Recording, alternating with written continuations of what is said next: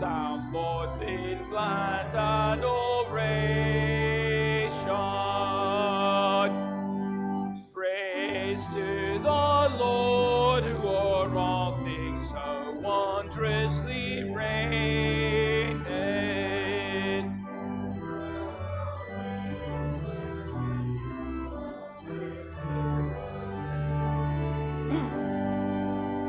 Hast thou not seen how thy desires have been?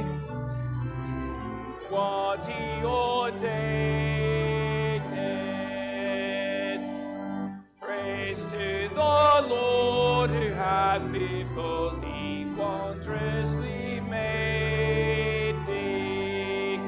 Health hath vouchsafed, and when heedlessly falling hast stayed thee. What need or grief ever hath failed of relief? Wings of his mercy did shield thee. Praise to the Lord, who doth prosper thy work and defend thee, who from the heavens the streams of his mercy doth send thee. Know what the Almighty can do, who with his love doth befriend thee. Praise to the Lord, who let all that is in me adore him. All that hath life and breath, come now with praises before him. Let the Amen sound from his people again, that before I we adore him. Amen.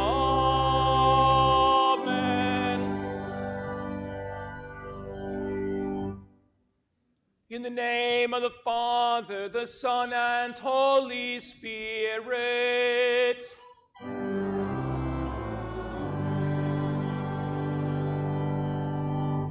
Beloved in the Lord, let us draw near with a true heart and confess our sin unto God our Father, beseeching him in the name of our Lord Jesus Christ to grant us forgiveness. Our help is in the name of the Lord.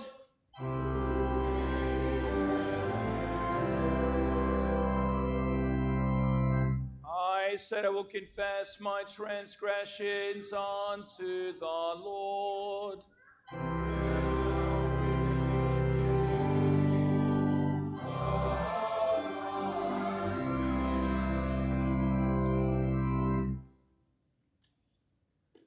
Almighty God, merciful Father, I, a poor miserable sinner, confess unto thee all my sins and iniquities, with which I have ever offended thee, and justly deserve thy temporal and eternal punishment. But I am heartily sorry for them, and sincerely repent of them. And I pray thee of thy boundless mercy, and for the sake of the holy, innocent, bitter sufferings and death of thy beloved Son, Jesus Christ, to be gracious and merciful to me, a poor, sinful being. Upon this short confession, I, by virtue of my office as a called and ordained servant to the Word, announce the grace of God unto all of you, and in the stead and by the command of my Lord Jesus Christ, I forgive you all your sins, in the name of the Father, and the Son, and the Holy Spirit.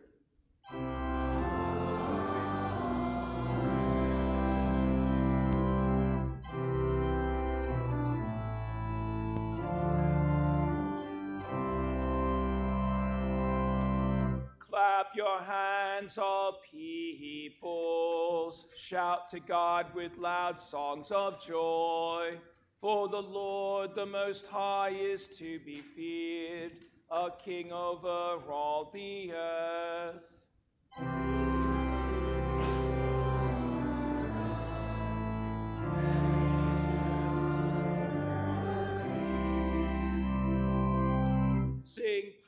praises to God, sing praises. Sing praises to our King, sing praises.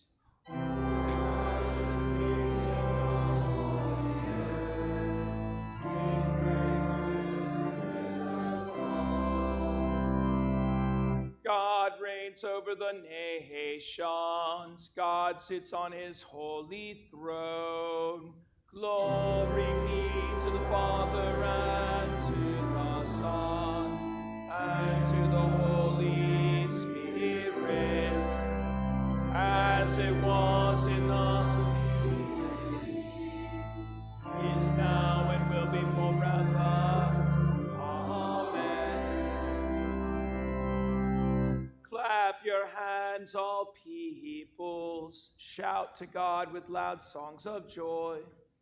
For the Lord, the Most High, is here, a great King over all the earth. Lord, have mercy upon us.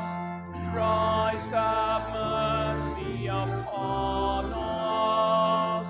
Lord, have mercy upon us. Glory be to God on high.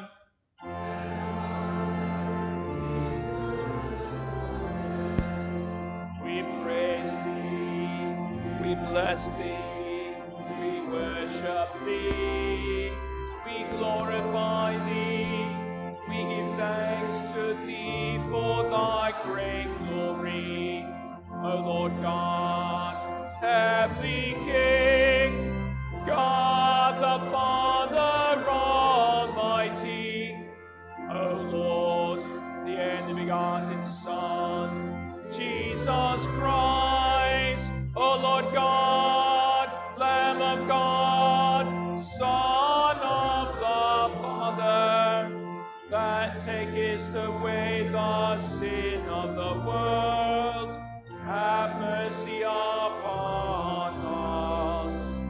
Thou that sins of the world, receive our prayer. Thou that sittest at the right hand of God the Father, have mercy upon us. For thou art holy, thou worthy art the Lord, thou worthy, O Christ, with the Holy Ghost, of Most High, in the glory of God the Father. Amen. The Lord be with you.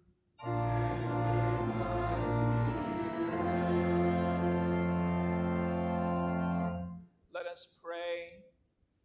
O God, whose never-failing providence orders all things both in heaven and earth, we humbly implore you to put away from us all hurtful things and to give us those things that are profitable for us. Through Jesus Christ, your Son, our Lord, who lives and reigns with you in the Holy Spirit, one God now and forever.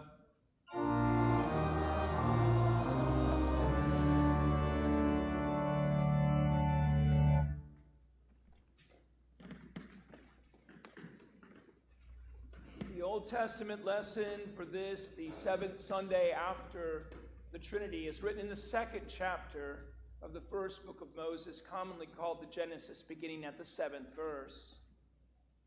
And then the Lord God formed the man of the dust of the ground and breathed into his nostrils the breath of life. And the man became a living creature, and the Lord God planted a garden in Eden in the east, and there he put the man whom he had formed. And out of the ground the Lord God made to spring up every tree that is pleasant for sight and good for food. And the tree of life was in the midst of the garden, and the tree of the knowledge of good and evil. A river flowed out of Eden to water the garden, and there it divided and became 4 rivers. The name of the first is the Pishon. It is the one that flowed around the whole land, the Havilah, where the gold is good. And and the bdellium and the onyx stone are there. And the second is the Gihon. It is the one that flowed around the whole land of Cush. The name of the third is the Tigris, which flows east of Assyria. And the fourth river is Euphrates. And the Lord God took the man and put him in the Garden of Eden to work it and keep it. And the Lord God commanded the man, saying, You will surely eat of every tree of the garden, but of the tree of the knowledge of good and evil you shall not eat, for in the day that you eat of it, you will surely die. This is the word of the Lord. Thanks be to God. Amen. Come, O sons, listen to me, and I will teach you the fear of the Lord. Those who look to him are radiant. Their faces shall never be ashamed. The epistle lesson is written in the 6th chapter of St. Paul's letter to the church in Rome, beginning at the 19th verse. I am speaking in human terms because of your natural limitations, for just as you once presented your members as slaves to impurity and to the lawlessness leading to more lawlessness, so now present your members as slaves to righteousness leading to sanctification. When you were slaves of sin, you were free in regard to the righteousness. But what fruit were you getting at that time from the things of which you are now ashamed? The end of those things is death. But now that you have become set free from sin, you have become slaves of God. The fruit you get leads to sanctification, and its end, eternal life. For the wages of sin is death, but the free gift of God is eternal life in Christ Jesus our Lord. This is the word of the Lord. Thanks be to God. Amen. Hallelujah. Clap your hands, all peoples. Shout to God with loud songs of joy. Hallelujah.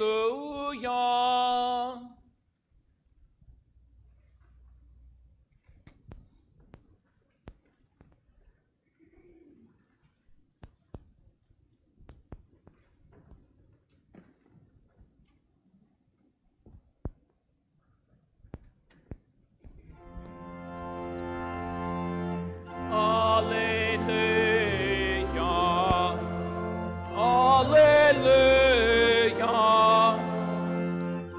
Hallelujah.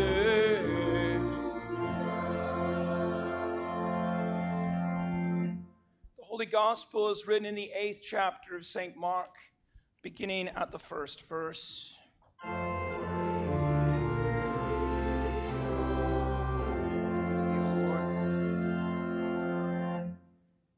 In those days, when again a great crowd had gathered and had nothing to eat, Jesus called his disciples to him and said unto them, I have compassion on the crowd, because they have been with me now 3 days and have had nothing to eat. But if I send them away hungry to their homes, they will faint on the way. And some of them have come from far away. His disciples answered him, How can one feed these people with bread here in this desolate place? And he asked them, How many loaves do you have? And they said, 7. He directed the crowd to sit down on the ground, and he took the 7 loaves, and having given thanks, he brake them and gave them to the disciples and set them before the people. And they set them before the crowd. They also had a few small fish. And having blessed them, he said that these also should be set before them. And they ate and were satisfied. And they took up the broken pieces left over, 7 baskets full. And there were about 4,000 people, and he set them away. This is the gospel of the Lord. Praise be to thee, O Christ.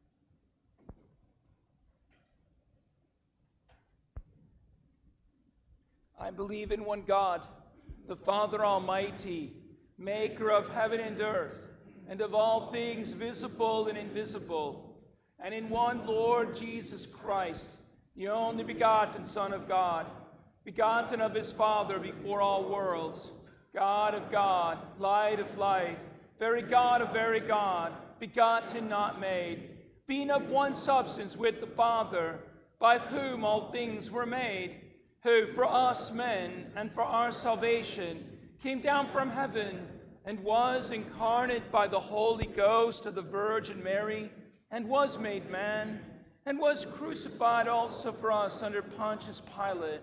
He suffered and was buried, and the third day he rose again according to the Scriptures, and ascended into heaven, and sitteth on the right hand of the Father. And he shall come again with glory, both the quick and the dead, whose kingdom will have no end. And I believe in the Holy Ghost, the Lord and giver of life, who proceedeth from the Father and the Son, who with the Father and the Son together glorified, who spake by the prophets. And I believe in one holy Christian and apostolic church. I acknowledge one baptism for the remission of sins, and I look for the resurrection of the dead and the life of the world to come. Amen.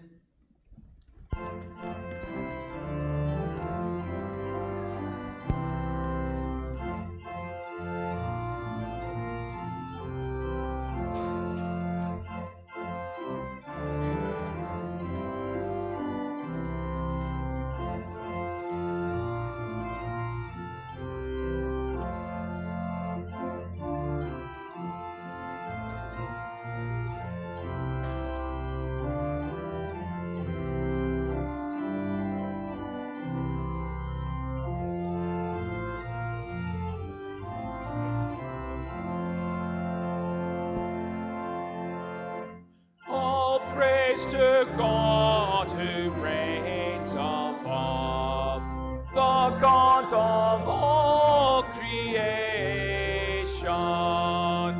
the God of wonders, powers, and love, the God of all salvation.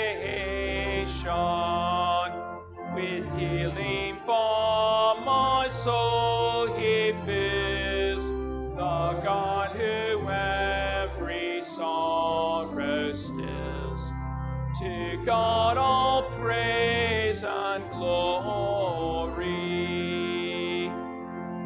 What God's almighty power hath made, his gracious mercy keepeth. By morning dawn or evening shade, his watchful eyes sleepeth.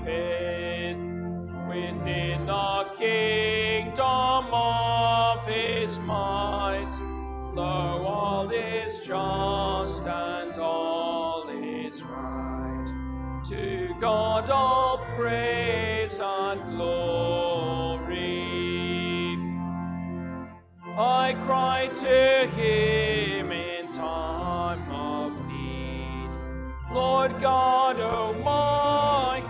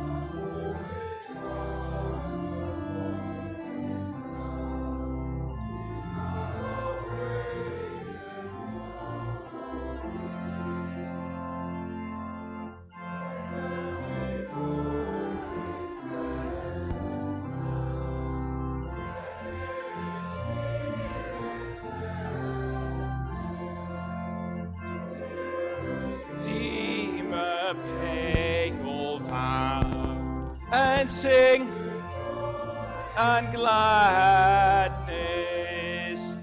though great distress my soul befell.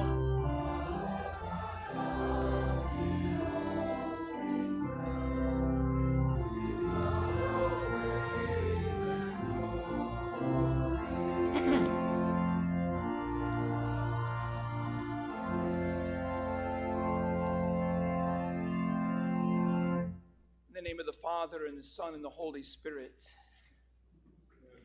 So, those who are veterans of the search and rescue profession say that when people die in the wilderness, they die of confusion. There is always a destructive synergy among numerous factors, including exhaustion, dehydration, hypothermia, anxiety, hunger, and injury. Being lost, then, is not a location so much as a transformation. It is a failure of the mind. It can happen in the woods. It can happen in life, in your home.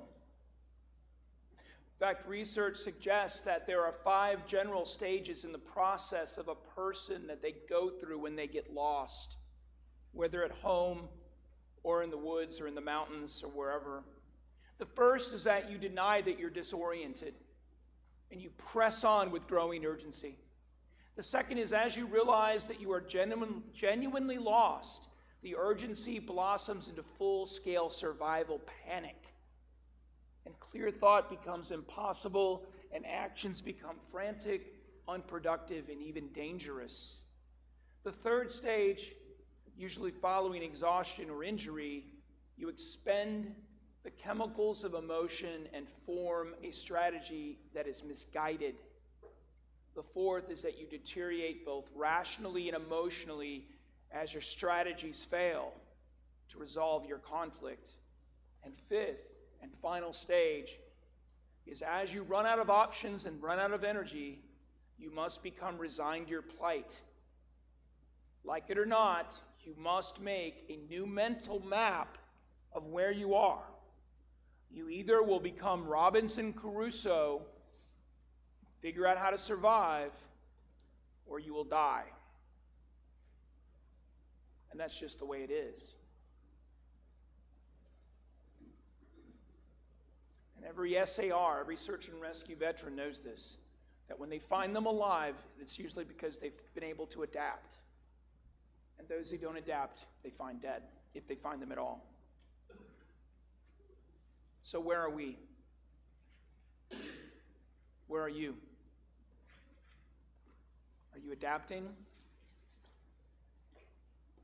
See, that's the question probably going through the minds of the 4,000 out in the wilderness, who have been without food now for 3 days. Clearly, it is the situation because Jesus says to the disciples, I have compassion upon the multitude because they have nothing to eat. If I send them to their homes, they will faint on the way, for some have come from afar. In other words, Jesus is concerned, correctly, that the multitude are facing exhaustion and food stress that will lead to anxiety, injury, and maybe even death. Part of the 5 stages leading to wilderness death. This situation is almost identical to Israel's situation in the Exodus. We read how in Exodus 16, how the whole congregation of the sons of Israel, they're in the wilderness. They've left Egypt, right? They're in the wilderness. They get into the wilderness. And they realize several days into the wilderness journey that they've eaten all the food. They've drank all the water. They're in trouble because they're too far into the desert to turn around, and they're too far from the next water to go forward, right? It's like if you drive across the southern United States, you'll get to places like Death Valley, and literally you'll see road signs that say, you better have enough gas and you better have water. Because if you break down, you're in trouble.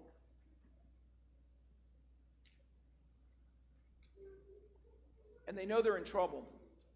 And so the whole congregation of the sons of Israel, they complain against Moses and against Aaron in the wilderness. And the sons of Israel said to them, "Oh, that we had died by the hand of the Lord in the land of Egypt when we sat by pots of meat and ate bread to the full. But you have brought us into this wilderness to kill the whole assembly with hunger." But then the Lord said to Moses, "Behold, I will rain down from heaven for you, and the people will go out and gather a certain quota every day, bread from heaven, that I might test them to see whether they will walk in my teachings or not." What about us? Are we walking in God's teachings? Are we passing the test?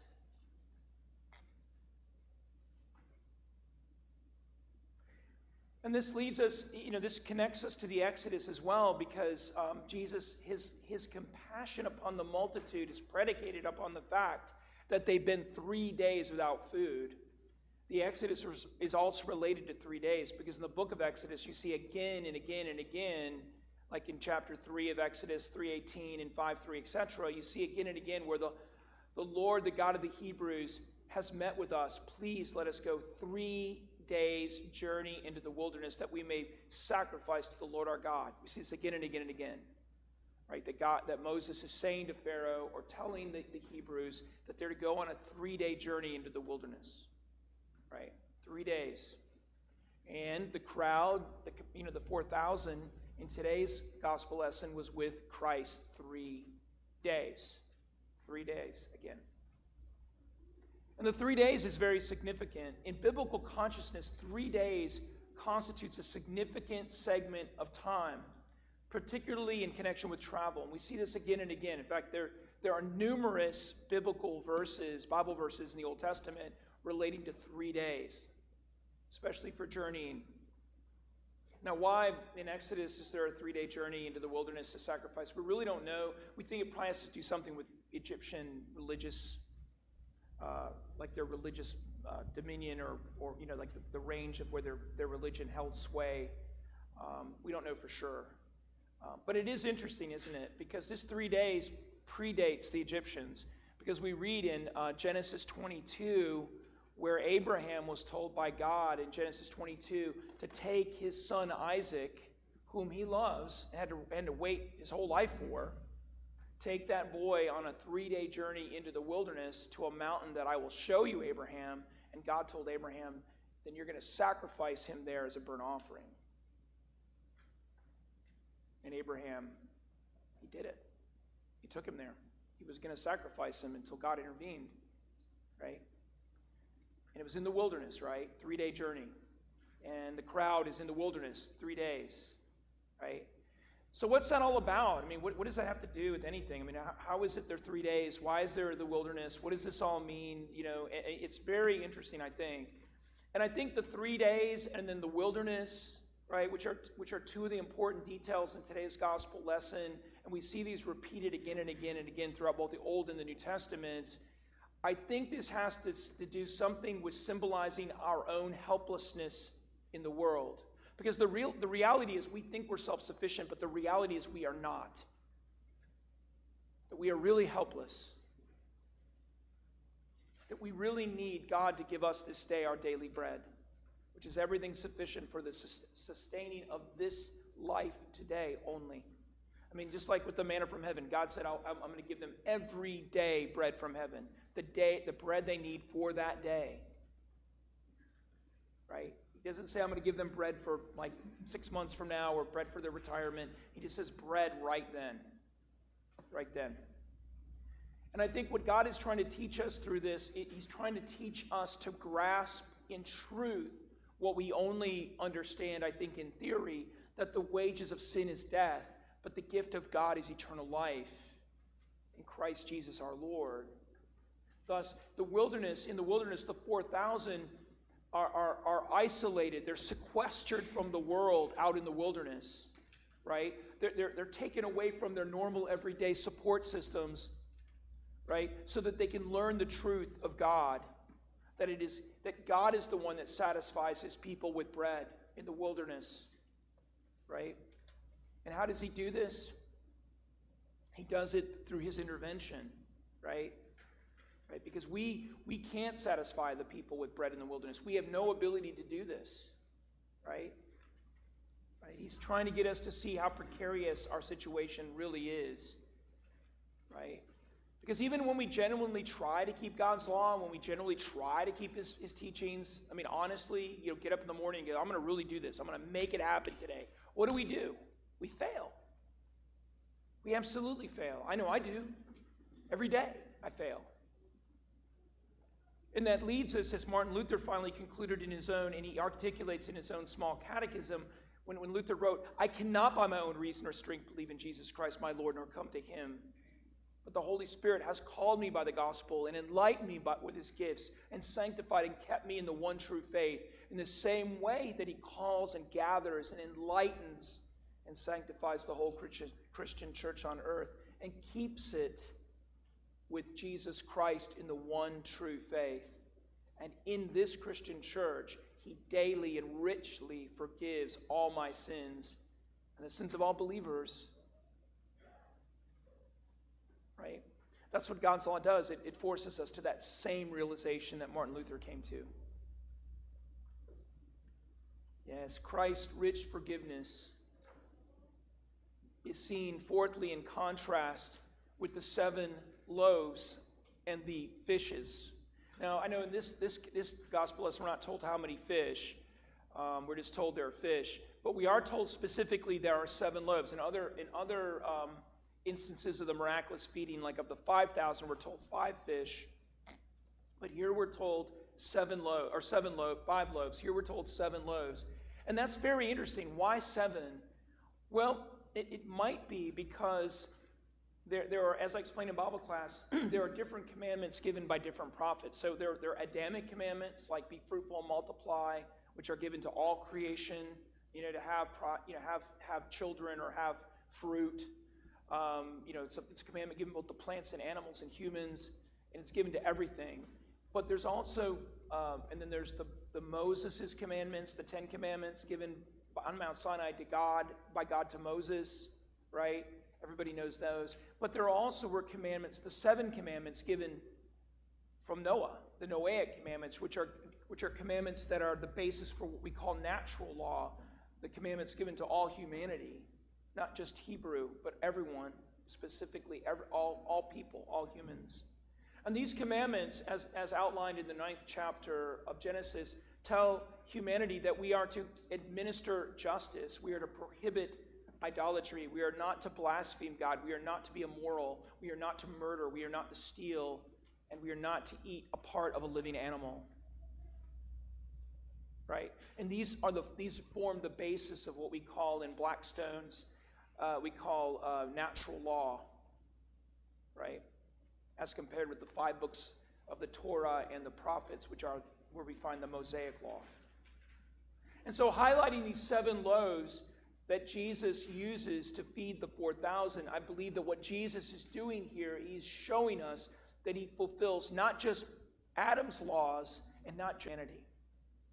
He's the fulfiller of all of them. Because these 7 loaves are insufficient to feed the 4,000 unless Jesus causes them to be fulfilled. Right? Because the problem we face when we try to use the law to justify ourselves is we fail. Because we're told in Scripture that by works of the law will no flesh be justified. And so Jesus, by multiplying the loaves so that it feeds the 4,000, and there's 7 baskets full of fragments left over, he's showing us that he fulfills what we cannot do to a massive excess. When he feeds the 4,000 with a mere 7 loaves and then a few small fish. And what do these fish represent? I believe these fish represent the Scriptures, right? Because how do we receive faith? Well, faith comes through hearing, and hearing comes through the Word of God, right? Romans 3:23. So, or Romans 10:17. So if faith comes through hearing, and hearing comes by the Word of God is very important, and I believe this is what is represented by the fish. And it's not just 2 fish, because I think it's what Christ is doing here is he's including what will come after the New Testament as well. Because God's word makes it very clear in the prophet Habakkuk that the just shall live by faith. So what Jesus was doing before he fed the multitude with bread and fish is he was feeding them with the words of eternal life, the bread of immortality, the bread of heaven, the bread of his word. For as the prophet Amos warns, behold, the days are coming, says the Lord, that I will send a famine on the land, not a famine of bread, nor a thirst for water, but of hearing the words of the Lord. And they will wander from sea to sea and from north to east, and they shall run to and fro, seeking the word of the Lord, but shall not find it. They shall not find it. Why? Because the word of the Lord is found only where Jesus Christ, God the Word, is found. The Word made flesh is found. And where is Jesus Christ, God the Word made, where is he found? He is found where he promises to be found. Where 2 or 3 are gathered together in my name, there, Jesus says, I am in the midst of them. In other words, Jesus' presence, which is normally invisible, becomes discernible where God's people gather around God's gifts, the gifts of his word and the gifts of his sacraments as they are rightly celebrated. There, we too receive certainty that we are part of the multitude that Jesus feeds with eternal life. In Jesus' name, amen.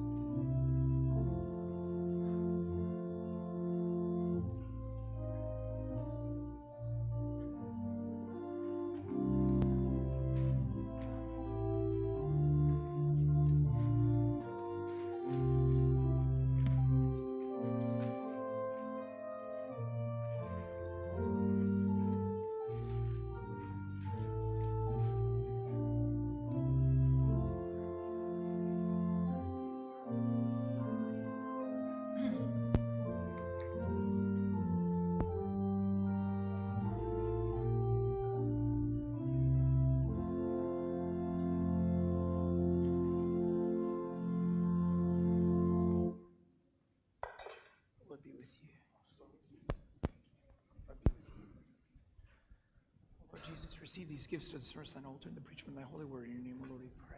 Amen.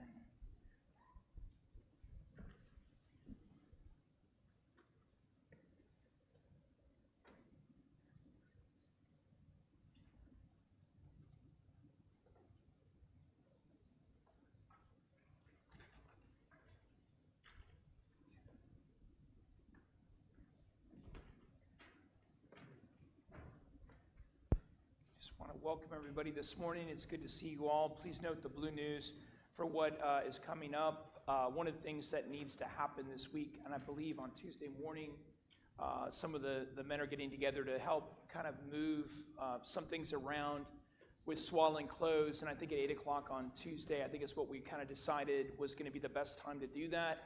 So anyone with a strong back and strong arms that wants to help move swaddling clothes into some new spaces to accommodate the school, which is opening up on the 7th and 8th of August. This Tuesday, we're going to meet here at 8 to do that. So if you can be part of that and want to be part of that, many hands make the lifting easy. So that would be great. And just note the other things going on there in the schedule. Also, we have some prayer requests today. John asked that we pray for a friend of his who is having some physical issues this week. So we'll pray this week for John, your friend, and his issues. And then Gray Hankins, Pat's wife, is back at USA Medical Center. So please keep her in your prayers. And then Erin asked that we pray for her friend Tara, who is having some healing and some chemotherapy still. So we're going to pray for Tara or Tara today as well. Erin's friend Tara. Lord be with you.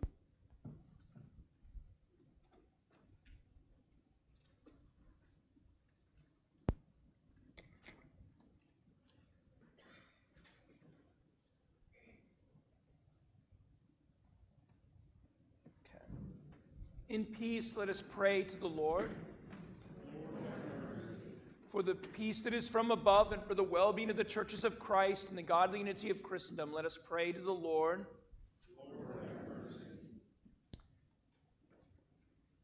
For this holy house and for those in faith, piety, and the fear of God overhear their worship and praise, let us pray to the Lord. For Matthew and Eric, our shepherds and bishops in Christ, for all pastors and teachers and all people, let us pray to the Lord. For our nation, all our people, for our president and Congress, our governor and legislature, our judges and magistrates, and all who serve in public office, let us pray to the Lord. For the sick and the sorrowing, for those who mourn, for those who are in need and distress, for the homebound and the infirm. Especially we pray this day for Doris and Alice, for Joyce and Mary, Mark and Eddie, for Norma and Kim, Suzette and Wanda, Melissa and Bonnie, for Gray and Bob, for Martha and Meredith and James and George, Larry Dean and Earl, Suzette and Bob, Mallory and Mark, Hank and Jay, Tracy and Michelle, Carl and Karen, for Jimmy and Tina, Ainsley and Kevin, for Ron and Jesse, Ralph and Theo, for Easton and Waylon and Ryan. We pray for the families of our parish who mourn, especially for the Parsons family, the Bolton and Heil families, the Blackwell and Cooper family, and the Blunt and Davis family. We pray, Heavenly Father, also for those in service to our country's armed forces, especially for Riley, Paul, Hayden, and Paul. And we pray also for all of our university students, including Minnie, Aiden, and Jacob.